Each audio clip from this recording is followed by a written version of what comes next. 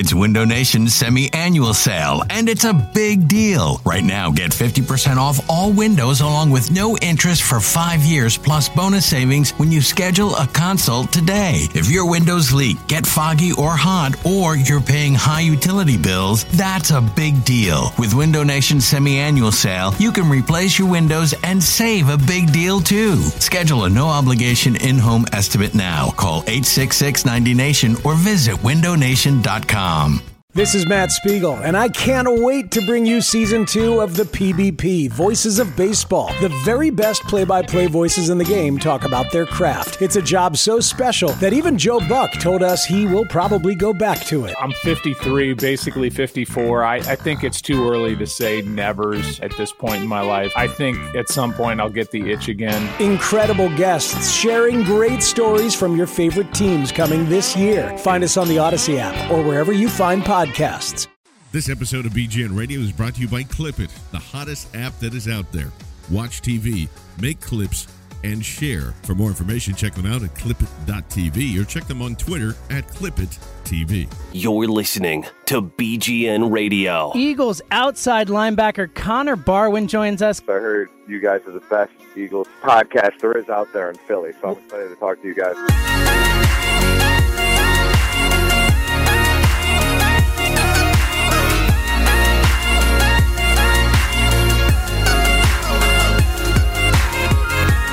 What's going on, Bleeding Green Nation? Hey, everybody, welcome to BGN Radio, episode number 198. I'm John Stolnis. We are 2 episodes away from the magic number 200.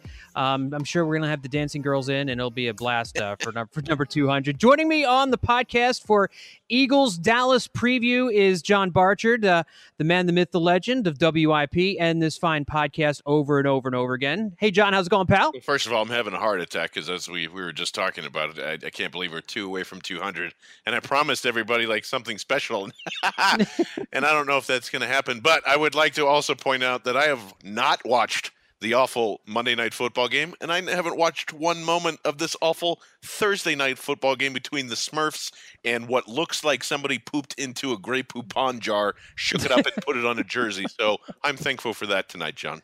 I don't know. It sounds like something I really want to race to the TV to go see, the way you described it there so beautifully. That's why you're in radio, because you paint a picture, and I can, it's in my head right now. Also joining the show this week, BLG, the man from Eagles 24/7, Brandon Lee Gouton. Brandon, how you doing, pal?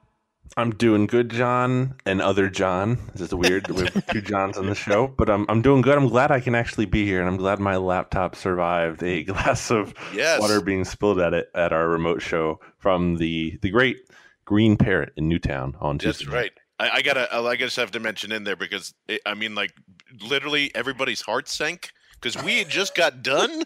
Right, recording that podcast. Literally just got done. Shouts to Brandon Lee Gouton's cousin who accidentally, oh wow, he totally dropped it in there, who accidentally, because he was trying to say goodbye, but dumped an entire glass of water on BLG's computer, which I had requested that he bring because we have had computer problems in the past going to those remotes. So I figured, well, hey, if he's coming down anyway, why not bring his beautiful computer that has literally everything he's written on for Birds 24/7 since he's been there, and probably archived stuff. And it's not backed up anywhere, but thank God that it survived, because I would have probably just ended every show ever and jumped out of a window. That's how bad I felt. Well, you would have done like that dude in the I don't know if you've seen the commercial for the MasterCard Quick Pass or whatever. He spills like all his mustard and ketchup and stuff all over this big huge dude's Red Sox jersey, and the dude next to him's like quick on the phone getting him a new jersey at the store.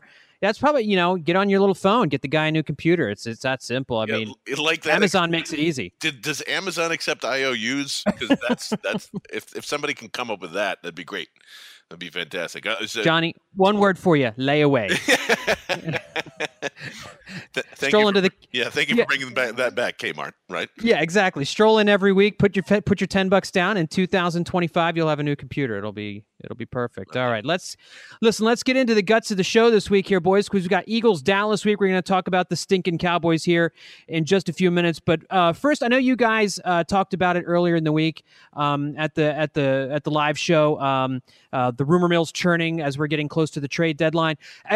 As someone who follows baseball intimately, the trade deadline every summer is obviously a huge deal in Major League Baseball, but it's not as big a deal in the NFL because trades are really hard to do in season, especially there are no blockbuster deals in the NFL. And so, but we actually have had some rumor mill churning as far as the Eagles are concerned with the trade deadline. I know you guys talked about why Alshon Jeffrey won't work. San Francisco's Torrey Smith has been discussed a little bit. I saw Brandon Marshall's name pop up on Twitter at some point today. For those who haven't heard or maybe not have heard what was going on Tuesday when you recorded the live show, John, where do you think we stand as far as the trade deadline, all the trade rumors with the Eagles getting a wide receiver? Well, yeah, just to clarify where it was saying, because I don't think we really understood that you couldn't extend somebody that was on a tag. So that was our bad, and I'd like to thank the 4,000 people that had tweeted that out. Yes, like we're there, we're kind of in the moment. So that's regarding Alshon Jeffrey, by the way. Correct. Yeah, right. That's kind of out of it. But I mean, hey, man, if Brandon Marshall's ready to get cut bait here if the Jets are ready to do that, dude, I'm all about it. I don't care. Like, give me, like I said, I've been on record always saying you could convince me to spend a 1 on Brandon Marshall. That's how desperate I am for a weapon in this offense. Now, I mean, like as far as that goes, it's kind of a little silly because he's not a long-term option. He's already been on record saying once my Jets contract is out, I'm done. But Brandon, you were down there. Doug Peterson pretty much shot this thing down, right? Yeah, he really did, and it's kind of funny because Doug, he could have easily probably deferred to the Howie in front office and been like, well, that's not my call. Howie Roseman would make that kind of decision or something like that. But he just, he firmly just said, no, there's no truth to the rumors, and he's quote thrilled end quote with the group of wide receivers the Eagles have, which just can't be true. And if it is. It's echoes of Andy Reid, though, with Torrance Small and Charles Johnson and all those, and Pinkston, Thrash, God. Yeah, it's not very encouraging to hear that. Well, and John, that's what I'm saying. Like you bring up, like every single trade deadline that is not the NFL is so exciting. And then the NFL one is so boring and nothing ever happens. And like, it's just, that's what sucks is like, it's a completely different sport because it's 16 weeks as opposed to 82 or 162. And like, there's things that could happen in between there because there's still a lot of season left. Like you make one of those things and you could kind of go downhill. I'm actually having the same problem on the trade deadline with my fantasy football league, which is atrocious, by the way. That's what it's all about. I can't even get that going. So there's going to be nothing exciting, at least not on the forefront of Eagles and trade deadline here. I have a real quick question. BLG, why not push the trade deadline back? Why is it so early in the season when you still don't really know who the contenders and the pretenders are? Well, that's a good question. And they did push it back. I think it is this a is little the bit, first year. Yeah, they think they moved it. I think it used to be week 6, so they did move it back to week 8 now, which I think is I think that's cool. So you kind of have a better sense. But still, yeah, it's hard. And I don't know. I guess maybe they don't want too many teams kind of trying to like tank and like sell off, all their players late in the year. If, it's like week 12 and a team is, like 2-10 or something like that. But yeah, it's really hard, I guess, to work out these deals because of, so many things depend on scheme and the coaching and having the off season to get adjusted to everything. I think, the trades that do kind of happen, and which is why it's come up, is, like wide receiver is more of a position that you can kind of come in here and just learn the playbook unless you're DGB and it takes 8 weeks. But, so I think it's kind of just a unique sport like that. John, we've been looking at the trade deadline as far as players who could come to Philadelphia, but there are obviously some names of guys playing on the Eagles right now who have been rumored in trade deadlines. Any thoughts on Barwin or Kendricks or Aguilar moving? They would probably only move if we were getting something significant, another like wide receiver back, right? I don't know if they would. Yeah, I mean, it'd have to be pretty significant for anything, and that's where it kind of comes into play here. I mean, like if you're already, it was kind of interesting. I think last week where Adam Schefter did that thing with the Vikings and talking to Howie Roseman and Rick Spielman and how the process breaks down. And where every GM's head is right now is like, okay, you're taking a starter away from me, then there needs to be, some significant pony kind of going in there. So Connor Barwin makes a ton of sense, like from a contract standpoint, his long-term value and where he's going to be with this team.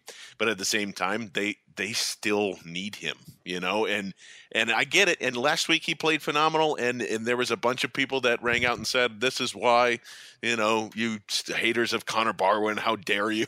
I get it, and he's going to be there for those types of games. It's going to be an up and down type of year for him, I think. And just a reminder that those were two backup tackles for the Vikings that weren't great to begin with, but even so, they don't have the depth to kind of do that. They don't have the depth to remove Aguilar because and as bad as Aguilar has been, which I'm sure it is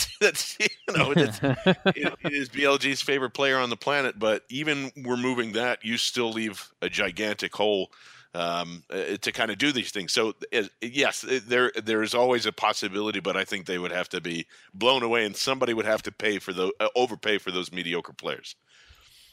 Yeah, and BLG, is the salary cap the fact that, NFL contracts are a little bit complicated when you're talking about dead money and, a lot of guys on franchise tags and stuff like that? Is that part of the reason why it's so difficult to trade this time of year? That's a factor, and especially with the Eagles, you have to consider how much guaranteed money they've given to players. Obviously, I think they gave the most guaranteed money to players this past offseason by double the amount of the next closest team. So I mean, they have a lot of money locked up in the future. So you're looking at like a Torrey Smith contract, and it wouldn't be guaranteed.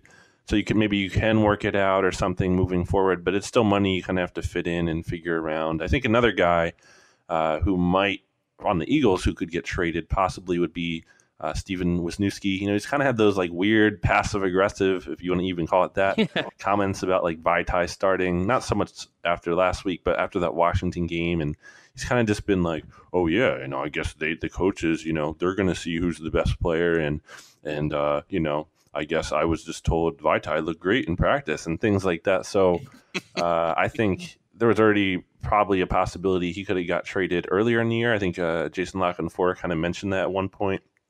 And the Eagles have a lot of offensive linemen on the roster. Samalo could really kind of take his place. I'm not expecting it to happen, but I think that's a possibility. Maybe you're getting him out there for like a late round pick.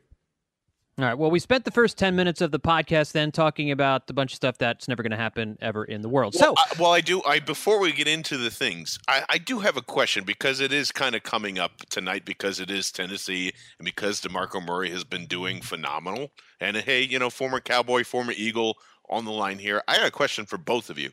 Would you consider it a mistake of Howie Roseman or Chip Kelly that he is doing so well right now and that they let him go? I'm curious what you think of that, Brandon, because people are having this debate right now on Twitter. What's the question? I'm basically saying is it Chip Kelly's fault for underutilizing him, or is it Howie Roseman's fault for letting him go? I think it's Chip's fault for signing him to all of that money. He was clearly, coming off that huge year, and there's such a concern about those players who come off that big workload, and they're never good pretty much like the year after that. So I think, it goes into the Chip. And I don't think Howie's fault should be faulted for getting rid of him. I think there was no reason to, like that salary too. I mean, he's still due a ton of money, and to get that fourth, it's only a swap of a fourth, but to have that as part of the Wentz deal, that was big, and I would do that trade again easily, even though he's been good. Yeah, John, I'm sorry. No, go ahead. I'm sorry. I was just going to say, I blame Chip a little bit too. for not utilizing DeMarco. We talked about it all last year. DeMarco wasn't utilized correctly. He wasn't utilized in the way that made him successful in Dallas. He's a straight ahead runner. He's not a guy who, works in Chip's offense the way Chip designed it. And so, it made him ineffective. And at that point, his trade value's low in the offseason. So, you can argue, does Howie Roseman, should he have traded DeMarco when he's selling low? But like Brandon said, you got a fourth out of him, and you there were some other horses in the stable. Ryan Matthews, when he's healthy, is a good runner, and you drafted Wendell Smallwood, and you still had Darren Sproles, and they liked what they saw from Kenyon Barner, obviously. So, I mean, they don't have a stud running back on this team, but the Eagles' running game has some options there. It would be nice to have DeMarco Murray running for 1,200 yards on this team, but I don't know. I think I blame more Chip for that than I do for Howie trading him away. I think this is a situation where you blame both people. Honestly, I don't know, and not that it matters. Like I'm not saying like, oh, we should have DeMarco back. Like I wanted him gone immediately. Couldn't stand really the contract when he was signed and all that stuff. But I just like it's weird to me that people will take one side or the other here when, especially like we've been saying for a long time in this town. Like I don't care, especially with guys like Deshaun Jackson and LaShawn McCoy, who are clearly assholes. Right? Like I shouldn't really say that about Deshaun. LaShawn McCoy, we know, is an asshole. I've heard that from literally everybody. And so is DeMarco Murray. I've heard the same thing. And remember the slide last year? Yes, it was terrible. It was awful. I could not stand it. But for some reason, like, wouldn't this classify as an asshole with talent and you would have to deal with it? Like, why isn't DeMarco Murray in that course? I don't care really who you blame. I'm just saying, like, doesn't he fit the exact mold of like, well, yeah, but he's talented. I'm actually surprised that there isn't a lot more outrage for the year that he's having. I guess because he was never really an Eagle for a long period of time. That's why. But he was so bad. Like I just don't think there was reason to believe he would bounce. Like I don't think there was logical. Yeah, to have to go back and have the revisionist history, especially if everybody's like pissed about it, is ridiculous too. But at the same time, like I can't believe nobody's like, yo, man, like he's going to be the leading rusher in the NFL again, and you gave him away for a 4th round swap. But I just think it's kind of funny, and yes, like there was. I don't know. I'm still now weaning of like maybe Chip Kelly's was a lot worse coach than he was a GM at some point, because some of these guys are playing well after they're done with them. Well, yeah, Kiko Alonso as well. Yeah, now that he's healthy. We talked about it last week on the podcast. Some of these guys have just had to get healthy too. Yeah. After last year. All right, let's move on. Let's talk about the Cowpokes. Cowboys 5-1 in first place of the NFC East. They have a plus 52 point differential, which is second best in the NFC behind the Eagles, who has a plus 68. Eagles have won the last 3 games in Dallas last 3 years. They beat Dallas 33-27 in overtime last year. Dallas, after losing the opener, has won 5 straight. They have wins over the Redskins, the Bears, the 49ers, the Bengals, and the Packers. BLG, I'll start with you. How impressive have the Cowboys been in your eyes? Well, I mean, I look at it like they don't lose that Giants game. Terrence Williams doesn't make that mistake at the end of the game, and the Cowboys could easily be 6-0, and that's really good. And I think that's obviously a lot better than we all thought the Cowboys would be going into this year. They're coming off that 4-win performance last year, and they were coming into the season with a rookie quarterback. And Dak looked good in the preseason, but I don't think we all expected him to look just as good probably in the regular season. And I don't think we expected him to look that great in the preseason either. It's a 4th round pick coming in there, and there wasn't really a lot of hype about him prior to Tony Romo getting hurt. So it's kind of been surprising there for the Cowboys. I really look at this Cowboys team, and I said this on Tuesday, but I can't help but think of 2014. It's the same model. They run the ball, they control the clock. Their defense isn't that great. They might rank decent in terms of points allowed and all that, but you look at yards per play and they're still like 22nd. You look at DVOA, Football Outsiders ranks their defense 20th. So it's just they're able to hide their defense because they control the clock, and it all comes down to that run game. And can you stop the run game? It's easier said than done, but that's really the going to have to be the priority for the Eagles this week. Yeah, John, I mean, the Eagles D-line versus the Cowboys O-line. Eagles D-line 8 against the Rams last week, but again, we mentioned they were without their 2 starting tackles from week 1. This is obviously a much different story. And for me, this weekend's going to go a long way to determining whether the Eagles defensive line is, merely decent and pretty good, or if we can consider them an elite defensive front. What do you need to see from them this week, John? Well, for the people that are in the know, they're going to know why I say these next few things. So You can always tweet at me at John Barchard. But what it is I think it's the Eagles' D-line has basically been a mirage of hope. And really what it is the Cowboys' offensive line is just so strong against these guys. And, the difference here is that, like I was saying, Connor Barwin can go up against some backup tackles against the Vikings, but is he going to be able to do it against this Dallas run game? And that's just, I don't think so. I don't think Vinny Curry can really get out there and set the edge either. And you have two primo rookies that are playing out of their minds in Dak Prescott and Ezekiel Elliott. And it's really tough. And we all know that, yes, the Eagles D-line, once they face up with the Cowboys, usually those yards per carry go down, but it's a different year, just like Brandon was saying. Like, they're using a different formula here. I really think that the Cowboys just continue to come out, as our good friend and great fantasy giver Evan Silva had pointed out. The Cowboys are, what's coming, and you cannot stop it. And I really think that regardless of how well that the Eagles D-line has been playing this year, I think the Cowboys finally will have their number in Dallas. Well, I mean, BLG, is this the best offense the Eagles are going to come up against this season? I'm looking at the schedule. I don't know that the Eagles are going to see a better offense. It's the best offensive in NFL history, actually.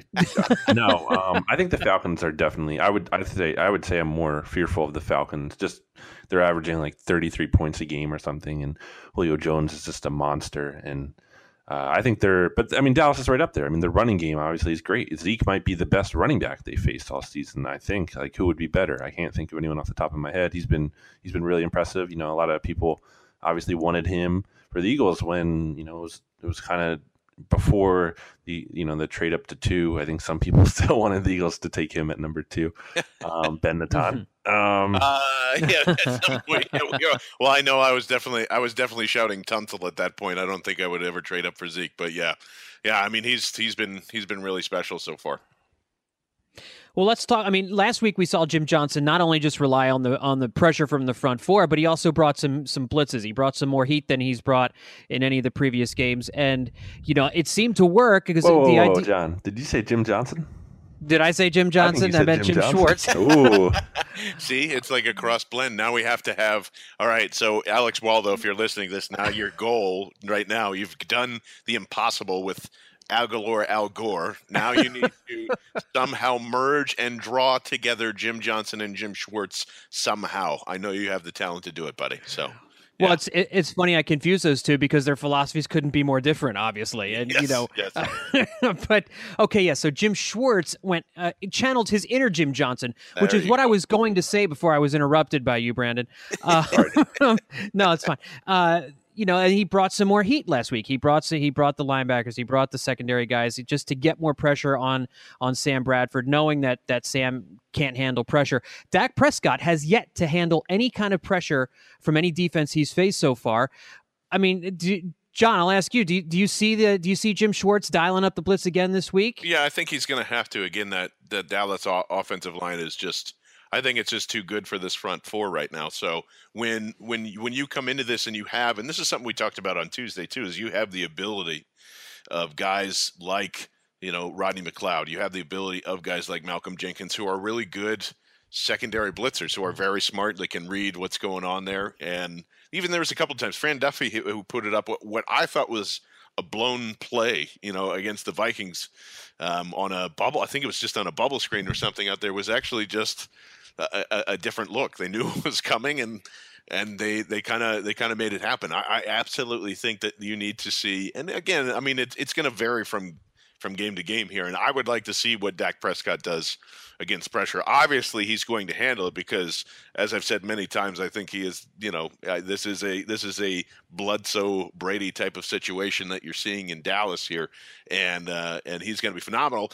Whether he's going to come up to it, I think Dak is going to come up to the test here and really test the Eagles secondary, and I think he's going to get a couple of shots in there, especially with Des Bryant coming back. But yeah, for this to work, Jim Schwartz needs to get the blitzes, and they need to send him home here.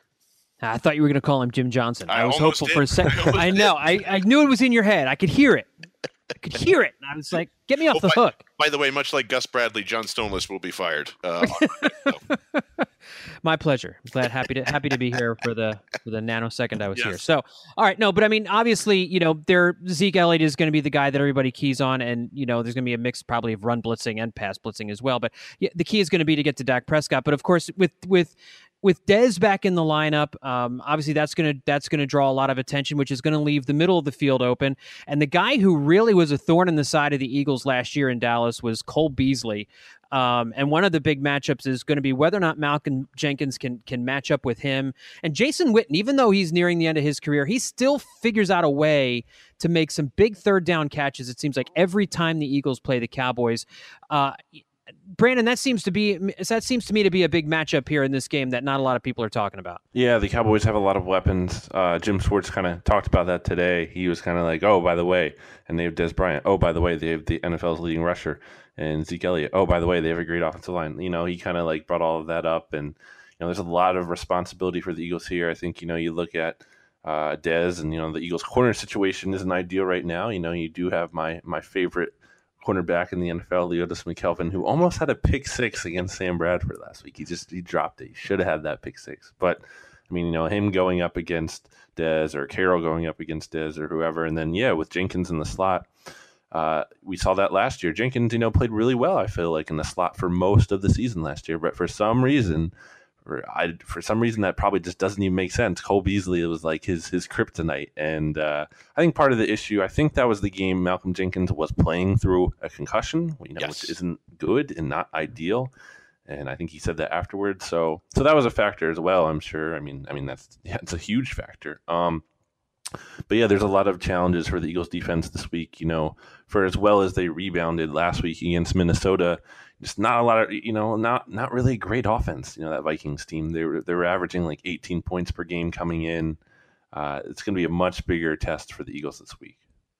Now, obviously, the Cowboys' offensive line, John, and the offense as a whole, as we've been talking about, has a lot of star power. But when you flip the script and you look at the Cowboys' defense, that was certainly a weakness coming into the season. Seems they've played better than anybody had a right to anticipate them playing so far. But they've gotten a lot of help. Obviously, the offense has been on the field for a lot of the season, and the defense hasn't had to do a whole lot, but they've played pretty well. I mean, it's, I guess, has the defense been more impressive than you thought they'd be?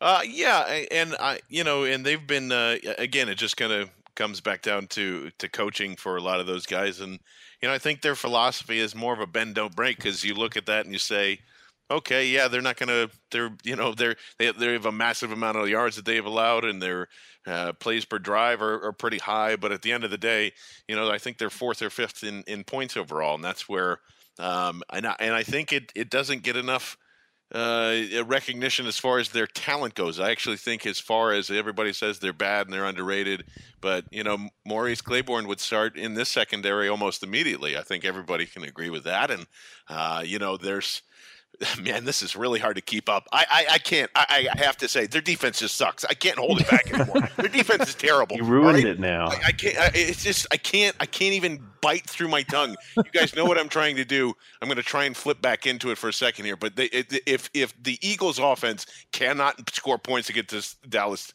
defense, I'll be very upset.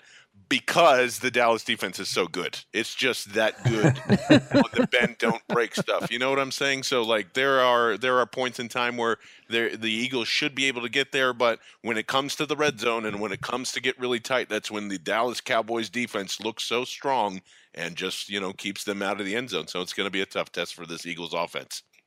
Well done. To say I'm a little confused right now is an understatement. What John doesn't know is, he should. Here's what you need to do, John. Go to my Twitter feed and just read my pinned tweet, and then you'll know everything that's going on. Roger that. First thing I do as soon as we're done here. I think I read too as I was catching up on the Cowboys defense, because I challenge any Eagles fan to name 4 Dallas defensive players off the top of their head. You can't do it. Did I read correctly that the Dallas's leading all-time sack leader currently playing on the roster has like 10.5 sacks, and it's a cornerback or something like that? Orlando Scandrick, yeah. Yeah. So he's their leading, as far as like career sack leader is concerned for current players.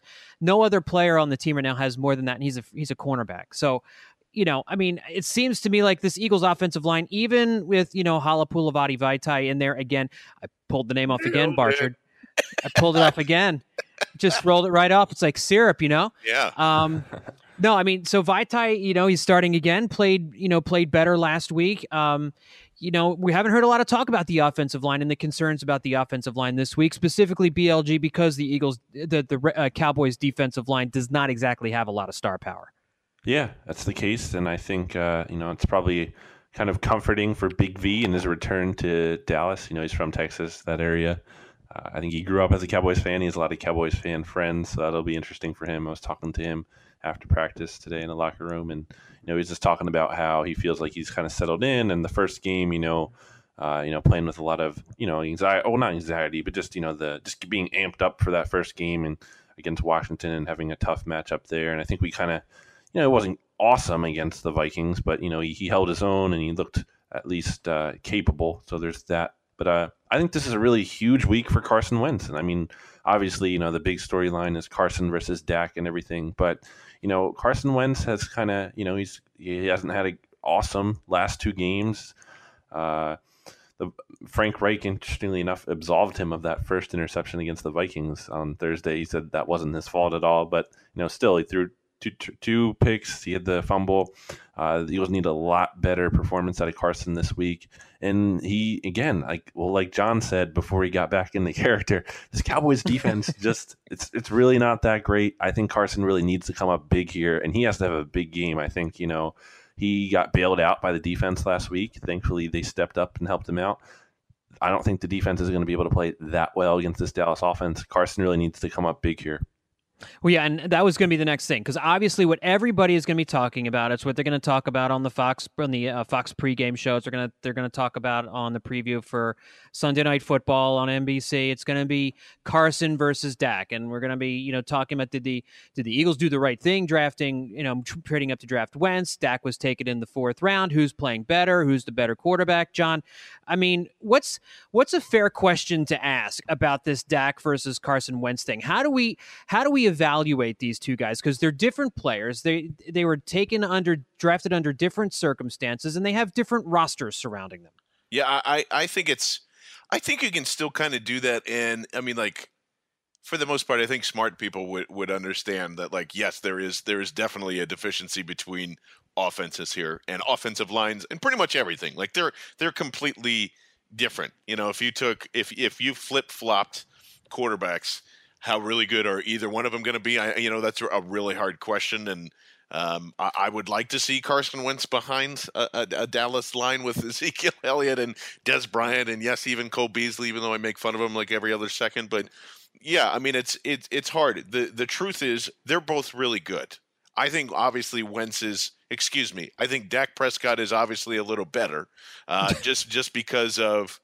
He really has never thrown a bad pass yet to date. Mm-hmm. Sure, there's an interception on his mark, but it really wasn't his fault. Again, regardless, when it comes to pass attempts, even though that Prescott is averaging about 30 per game, which, as John has noted here, is the fewest in the NFL, his air yards are so much stronger than Carson Wentz that it's just that factors in. He's making harder throws, and despite having better offensive weapons, I still think you could say, I think it's not unfair to say that Dak Prescott has had a better career thus far. We're very early, we're not even in week 8, but I would give the nod to Dak thus far. BLG, Wentz versus Dak, you have any thoughts there? Carson Wentz. I got to take him. I honestly think, though, yeah, but seriously, Dak's numbers have been a little bit better when you just look at the stats, but, that's not considering the context, as you guys mentioned, of having the best offensive line in NFL history and, the leading NFL rusher in Zeke and having a wide receiver like Dez. I think, where would Terrence Williams even rank in this Eagles wide receiving? Where would he rank? Man, is he like better he's better than Nelson Aguilar, right? Maybe. Yeah, I think he's definitely he's their number 2. I would think. Yeah, that's like depressing. Like that's you know what I mean. Like that would be an upgrade for the Eagles. So I mean, there's a so would Cole Beasley at this point, right? I would think so. Maybe even throw in Lucky Whitehead. Is he still with the Cowboys? Maybe. And obviously Jason Witten, future Hall of Famer. I mean, there's a lot of talent in that Dallas offense. Again, like we said, and the fact that Dak's been able to work with that, it's been great for him. And Carson, it's just the opposite. He's nothing. You know, you look at these receivers and they're just awful. Like, you know, Carson's leading receiver is Jordan Matthews, and he ranks like 42nd in yards, and then everyone else isn't even close. You know, it's terrible. And for Carson to look as impressive as he has, and to be, you know, slightly trailing Dak in the stats, despite having a much worse supporting cast, I mean, to me, it's clearly Wentz. Well, what was supposed to help out Carson Wentz, because we knew the receivers, they didn't address the position at all in the offseason, so we knew there was not going to be a big upgrade there.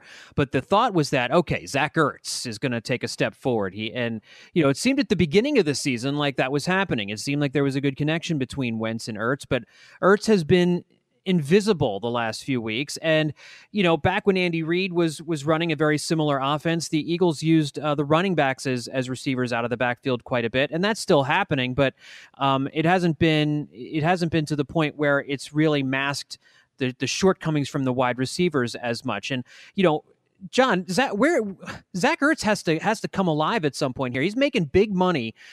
He's got the talent. You know, it seems like it's all there for him to be a big time receiver, and the guy just does not seem to be able to put it together week in and week out. Yeah, and that's always going to be kind of a question here. And I even heard Frank Reich say, you know, if he gets more snaps, then he's going to be able to get more involved. If the offense is on the field a lot longer, he's going to get more involved, which is still like, I don't know. I think that's a little concerning.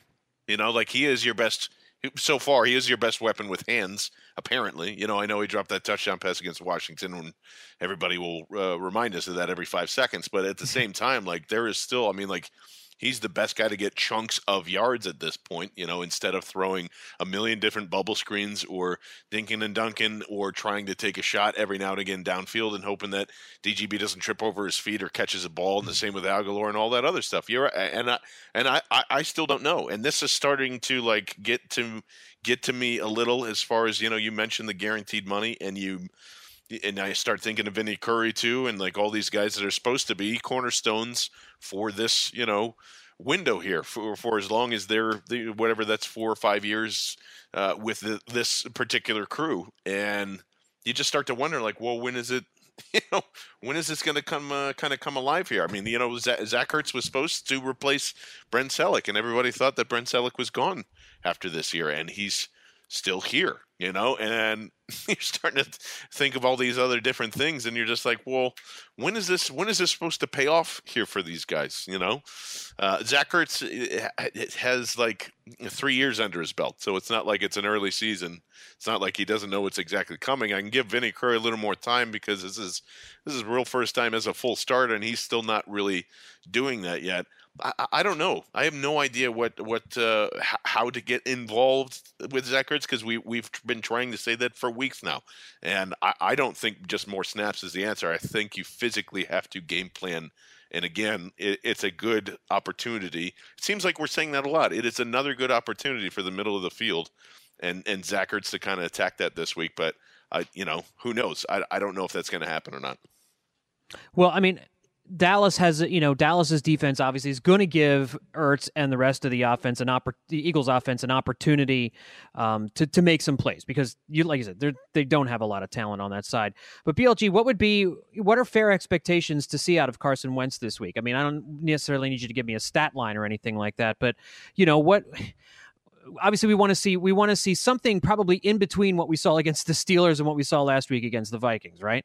I'm going to say 100 touchdowns. 100 touchdowns, negative all right. 10 interceptions. 1,000 rushing. No, I said earlier, he needs to have a big game. Like, you know, last week, defense bailed him out. This week, the defense is not going to be able to bail him out. You know, the defense, I don't expect the defense to, I mean, they can't come in here and be as bad as they were Washington and you know, Detroit. But, you know, I think they can come in here and have an average game, and that's fine. I think Carson needs to come in and do a lot of the heavy lifting here. I think I don't see a reason why he shouldn't have a decent game. I know his weapons aren't great, and we've just been talking about that, but I just don't think this Dallas defense is that great either. And I think there's going to be opportunities there. And the Eagles drafted him number 2 overall for a reason. For as much as Carson doesn't have weapons, and that's a legitimate issue, and they need to address that. He also has to make some plays, and I think this is a game that it's going to be a big measuring stick for him personally. It's the first Eagles Dallas game. That's huge, and this could be a rivalry for years to come. Jordan Matthews is already saying this is or Wentz versus Prescott. Brady versus Peyton. Yeah, Brady versus Peyton, which is insane because they haven't even played yet. But right. I just think there's a lot of pressure on Carson this week, and he has to step up, especially after he's had a couple not so great games. And I'll add on to that real quick too, because much like you looked at the Vikings and their offense versus that defense, and you look at Carson Wentz versus this Dallas defense, and you have to say, yes, this is going to be a lot easier than what you just faced last week, sir. And you need to take advantage of this. This is a divisional game. You're going into Dallas in I'm not even going to call it a hostile environment, because that place is not a hostile environment at all. It is not a home field advantage for the Cowboys, and that's probably why they play so bad at home, to be honest. But Carson Wentz absolutely should have success this week. He should have, but once again, the Dallas defense is so stingy and so tough to deal with that I just don't know if he's got that in him. Yeah, that aside, Carson should have if you look at the 2 quarterbacks, Carson should have an easier time against Dallas's defense than Dak will have against the Eagles defense. So for me, I just want to see Carson Wentz put up a better game than Dak puts up, because I don't want to have to listen to that stupid, smug Skip Bayless go on and on if Dak has a better game than Carson Wentz. I don't want to have to hear that windbag say one more thing about Carson Wentz and overrated and all that garbage that we hear from him every week. Well, and also, John, I don't know if forgive me if this has been brought up already, but Dak hasn't faced a defense like this yet.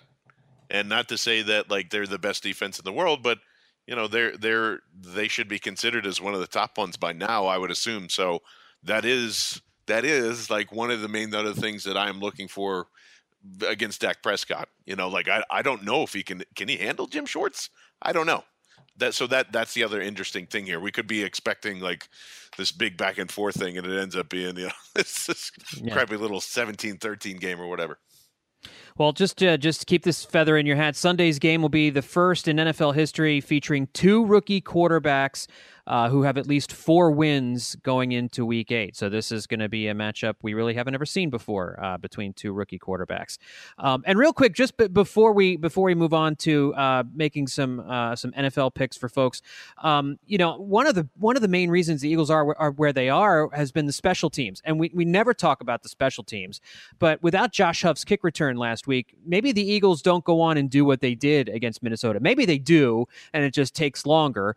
But Josh Huff's kick return, BLG, was the catalyst to kind of kickstart that team last week, and was one of the 2 touchdowns that they scored.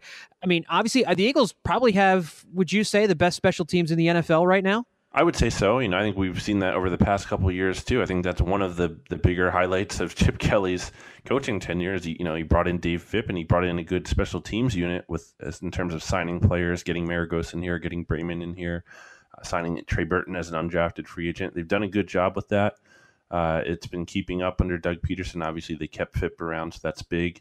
It's weird with the Huff thing. He is one of only 2 players since 2014 to have 2 kick returns for touchdowns. And oddly enough, the Eagles are the only team in the NFL right now to have 2 kick returns this season. There's no other team that's had a kick return for a touchdown, which I just think is weird, especially this far in. But and if the Eagles get one this week, they would be the first team in NFL history to have 3. So that's something to watch out for. But yeah, I think the special teams have been big.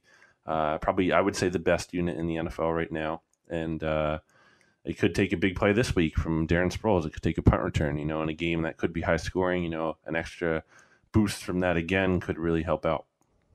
Yeah, and we've seen Caleb Sturgis kick really well this year too. Kind of surprising everybody. And Donnie Jones, one of the best punters in the game. It's not a coincidence, John, that these guys, we're not stars when the Eagles got them, but have really blossomed under Dave Phipps since joining the Eagles last year. Yeah, governor of goodness, Mr. Donnie Longclaw this week. And it's true too, especially with Caleb Sturgis, and it just shows you like how maybe how important Dave Phipps is, and more or less like how weird kickers are. Because Caleb Sturgis coming in, like once they signed him last year, I was just like, oh great. It was a Matt Daring. Oh great! Like this guy missed from 45 plus constantly, and you're just like, what do you think? I don't care how strong his leg is. Like, go sign Nick Novak. That was all. I was like, well, this is Chip's big first mistake, and if I only knew then. And like, you're going through all this stuff, and then Caleb Sturgis he looks like a stud, and Cody Parkey, who kicked his ass off the year before blowing out 3 muscles in his groin, which I still can't believe is a thing and actually happened, has now just turned into this Joe Schmo, and it's just it baffles me how quickly you go through NFL kickers, and you don't do that with punters a lot. Like Donnie Jones has been a good punter his entire career. Most of the time that just comes down to contract situations, or you're a real fucking asshole and you beat your wife and you have to get released from your team after fucking Robbie Gould. Oh no, he's a kicker too. He's not really a punter. So I can't use that analogy, but still I wanted to get the jabs in there because what the fuck? I liked where you were going with it. That was good. It was, yeah. Because what the fuck, New York Giants? Can I just say for a quick second on that? I know it's not even based on that what we were just talking about, but how does the entire public, and you do nothing, and then your teammates speak out and they do nothing, and then you sign Robbie Gould and you do nothing, and then he kicks well in London, and then Eli Apple's mom writes something, and that's what it takes? That's what it honestly takes to get that son of a bitch off a football team? Unbelievable. But regardless of any of that, I've been so impressed with Caleb Sturgis, and I can't believe that he is I feel comfortable going in 2 years. I'm like, oh, this guy's never going to hit a 45 plus two. If it's 50 or even 55, I'm like, he's good. He's got it. Feels like a 35-yard field goal. It has been huge for them once again this year. Yeah, it's a nice feeling to have, when you're down 3 and your guy comes out for a 48-yarder, you feel reasonably confident he's going to knock that thing through the uprights. All right. Sunday night, Eagles Dallas. It's going to be lit as you know what. NFL. I like how John doesn't curse. He even though it's the podcast and he still keeps it very, very clean for the children. My dad appreciates that. Yeah, my 5-year-old loves to sit by the fire and listen to Daddy's podcast. What can I tell you? I need to make sure that's clean. All right, folks, let's make some NFL picks for the good people out there. Hit me! It's time to ring the bell and place some bets. Hey, I don't want your money punching my money. Here come our NFL picks. Here comes the money. Here we go. Money talk. Here comes the money. Money, money, money.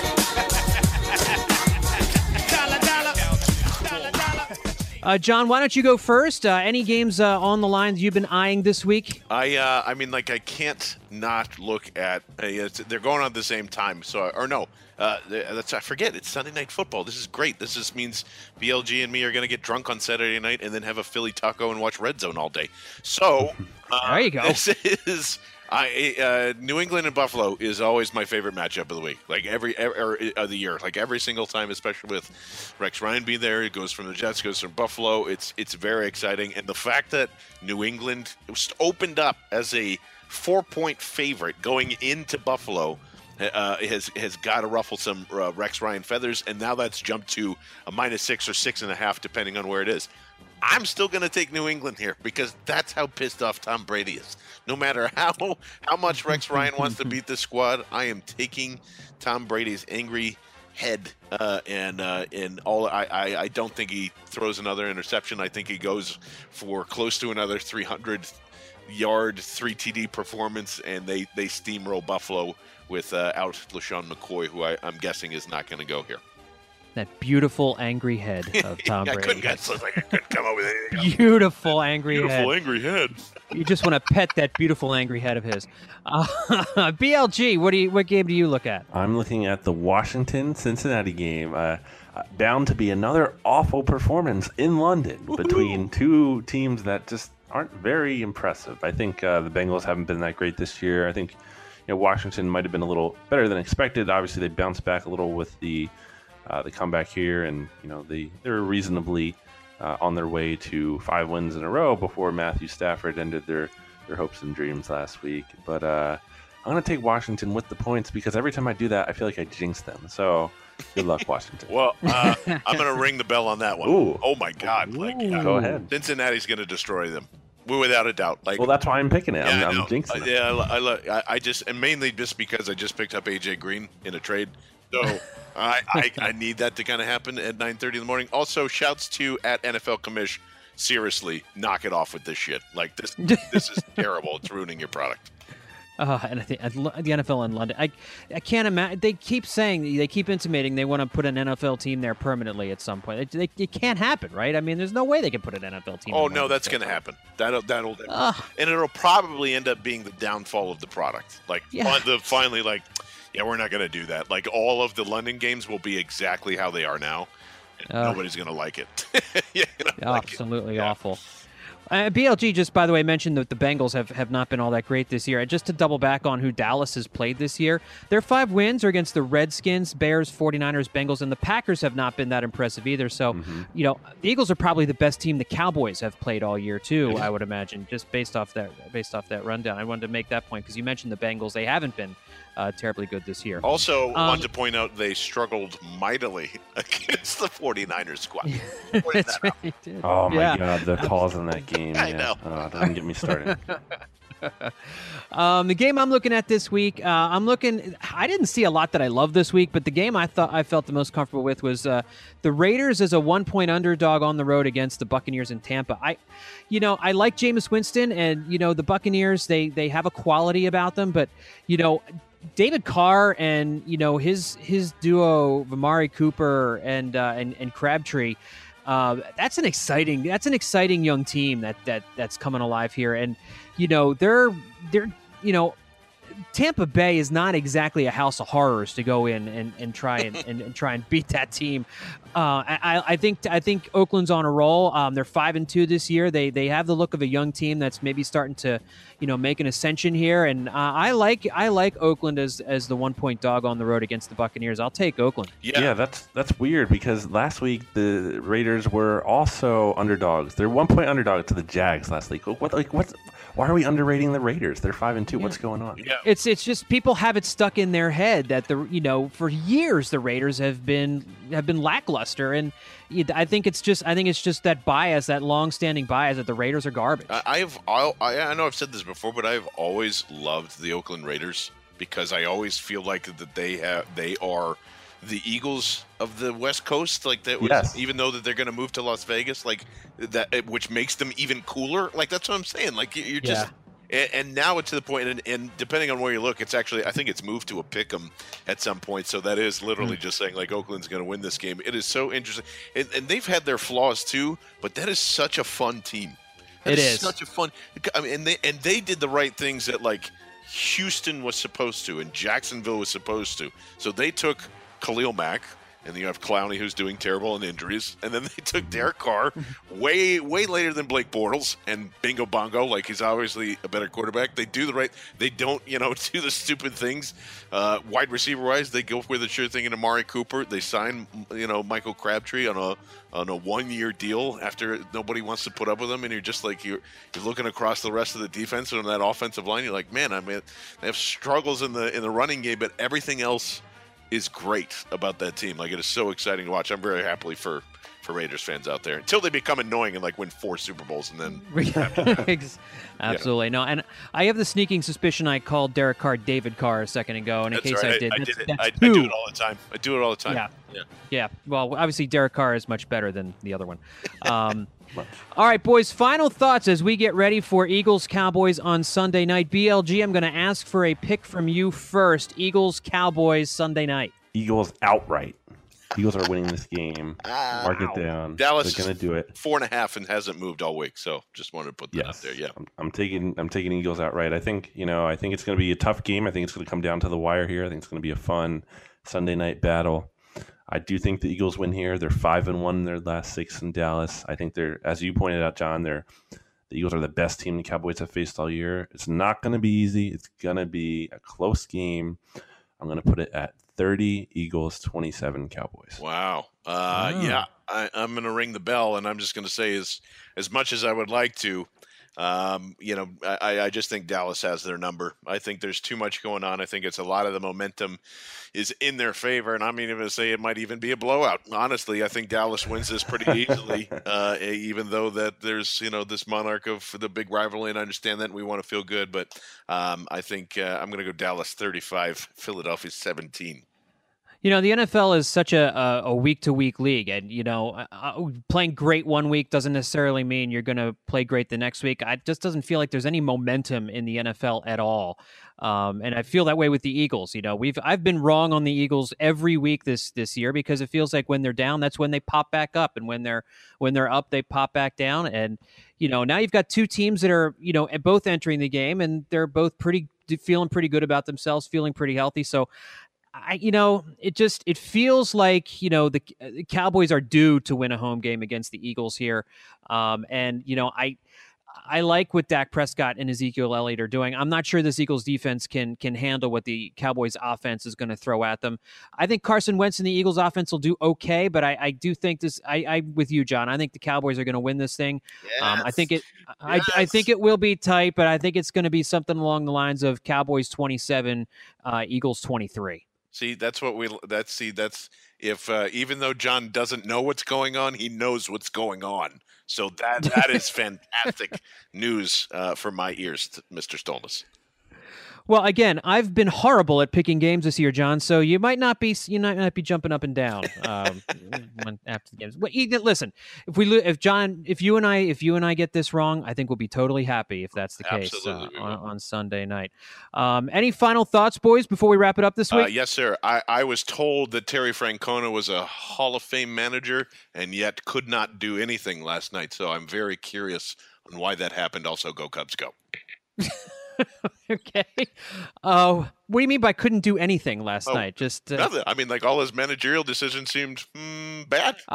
Yes, bad in a word. That's exactly how they were. Everybody's like, "Oh, Terry Francona, Hall of Famer," after they win one game with one of the best pitchers in the Major League Baseball. All right, and then all of a sudden that just evaporates because they don't have anybody behind that, and he's going to have to pitch 3 times in this series.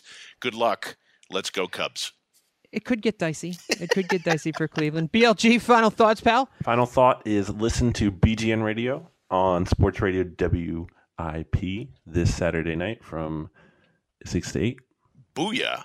What a plug. Dynamite That's drop a good it. plug. Dynamite. That's why he's the best color man in the business. One more thing. The food at the Green Parrot is really good. Yes, it is. It is delicious. It is. Please, if you're in Newtown, go check it out. I used to get drunk there all the time, and it's great.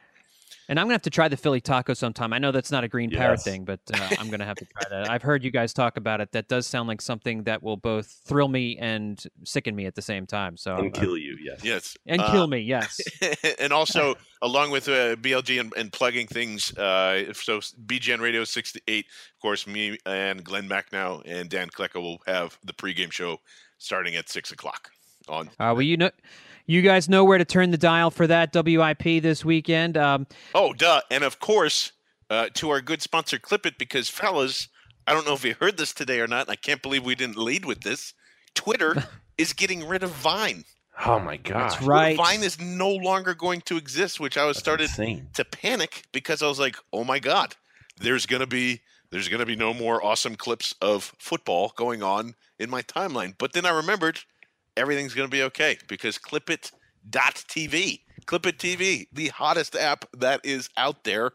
30-second live television HD clips in the palm of your hand. So, as we're breaking down games and everything, and of course, Joel Embiid last night, fantastic debut. Tonight, you got to see Andrew McDonald look like an asshole and give up goals against the Flyers.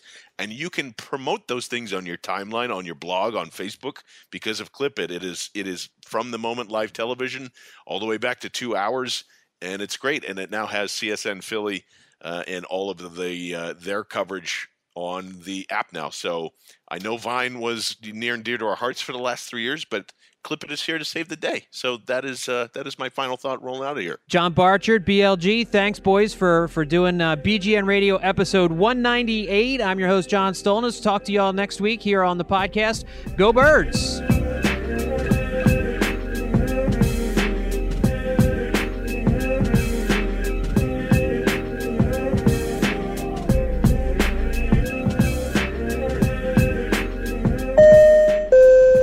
Folks, we have now reached our final destination of Philadelphia, Pennsylvania. We realize you have a choice in podcast, and we thank you for choosing ours.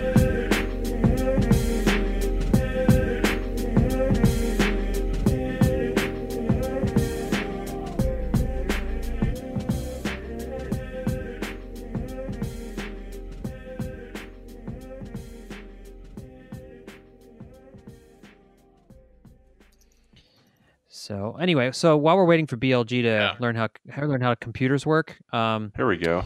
Yeah. Hey, there he is. What up? We're in. Hey, all right. The band is together. How you doing, pal? Doing all right. I'm glad my laptop is alive. Me too, man. I mean, like, John, you have no idea. Like, my heart sunk to my feet because we were wrapping up the show. Right. Oh, yeah. And everybody, we're just saying our goodbyes. I was literally wrapping the cords and I was just saying, okay, it's saved on your desktop just whenever. Just email it to me. It doesn't have to be tonight. And he's like, cool. And he reached over to say goodbye to his cousin who was nice enough to come over. And the next thing I see is like a gallon of water go on top of the keyboard. And Brandon's just like, oh, wait, that's not cool. That's not cool. And then, like, that's not good. Shoving ice off of it and water. And I'm like, where is a bar napkin? Hello? Does anybody work here? Holy shit. Oh, my gosh. That's awful. And it started flickering, and because like I asked him to bring the computer out because like we were having issue, like James's computer had died. My computer, for whatever reason, will not recognize my USB cords, which everything I record on. So like I'm like, oh my god, Brandon had all of his stuff on there, and he brought it out, and it's gonna get nuked in one night because we decided to have water next to his computer. Like, I'm like, oh my Jesus. That is a rookie radio mistake, my friend. You know better than that. Goodness gracious. So from now on, like, it got me thinking. I was like, all right, no one's computer's dying. No one's getting ice thrown on it. I was like, I'm going old school.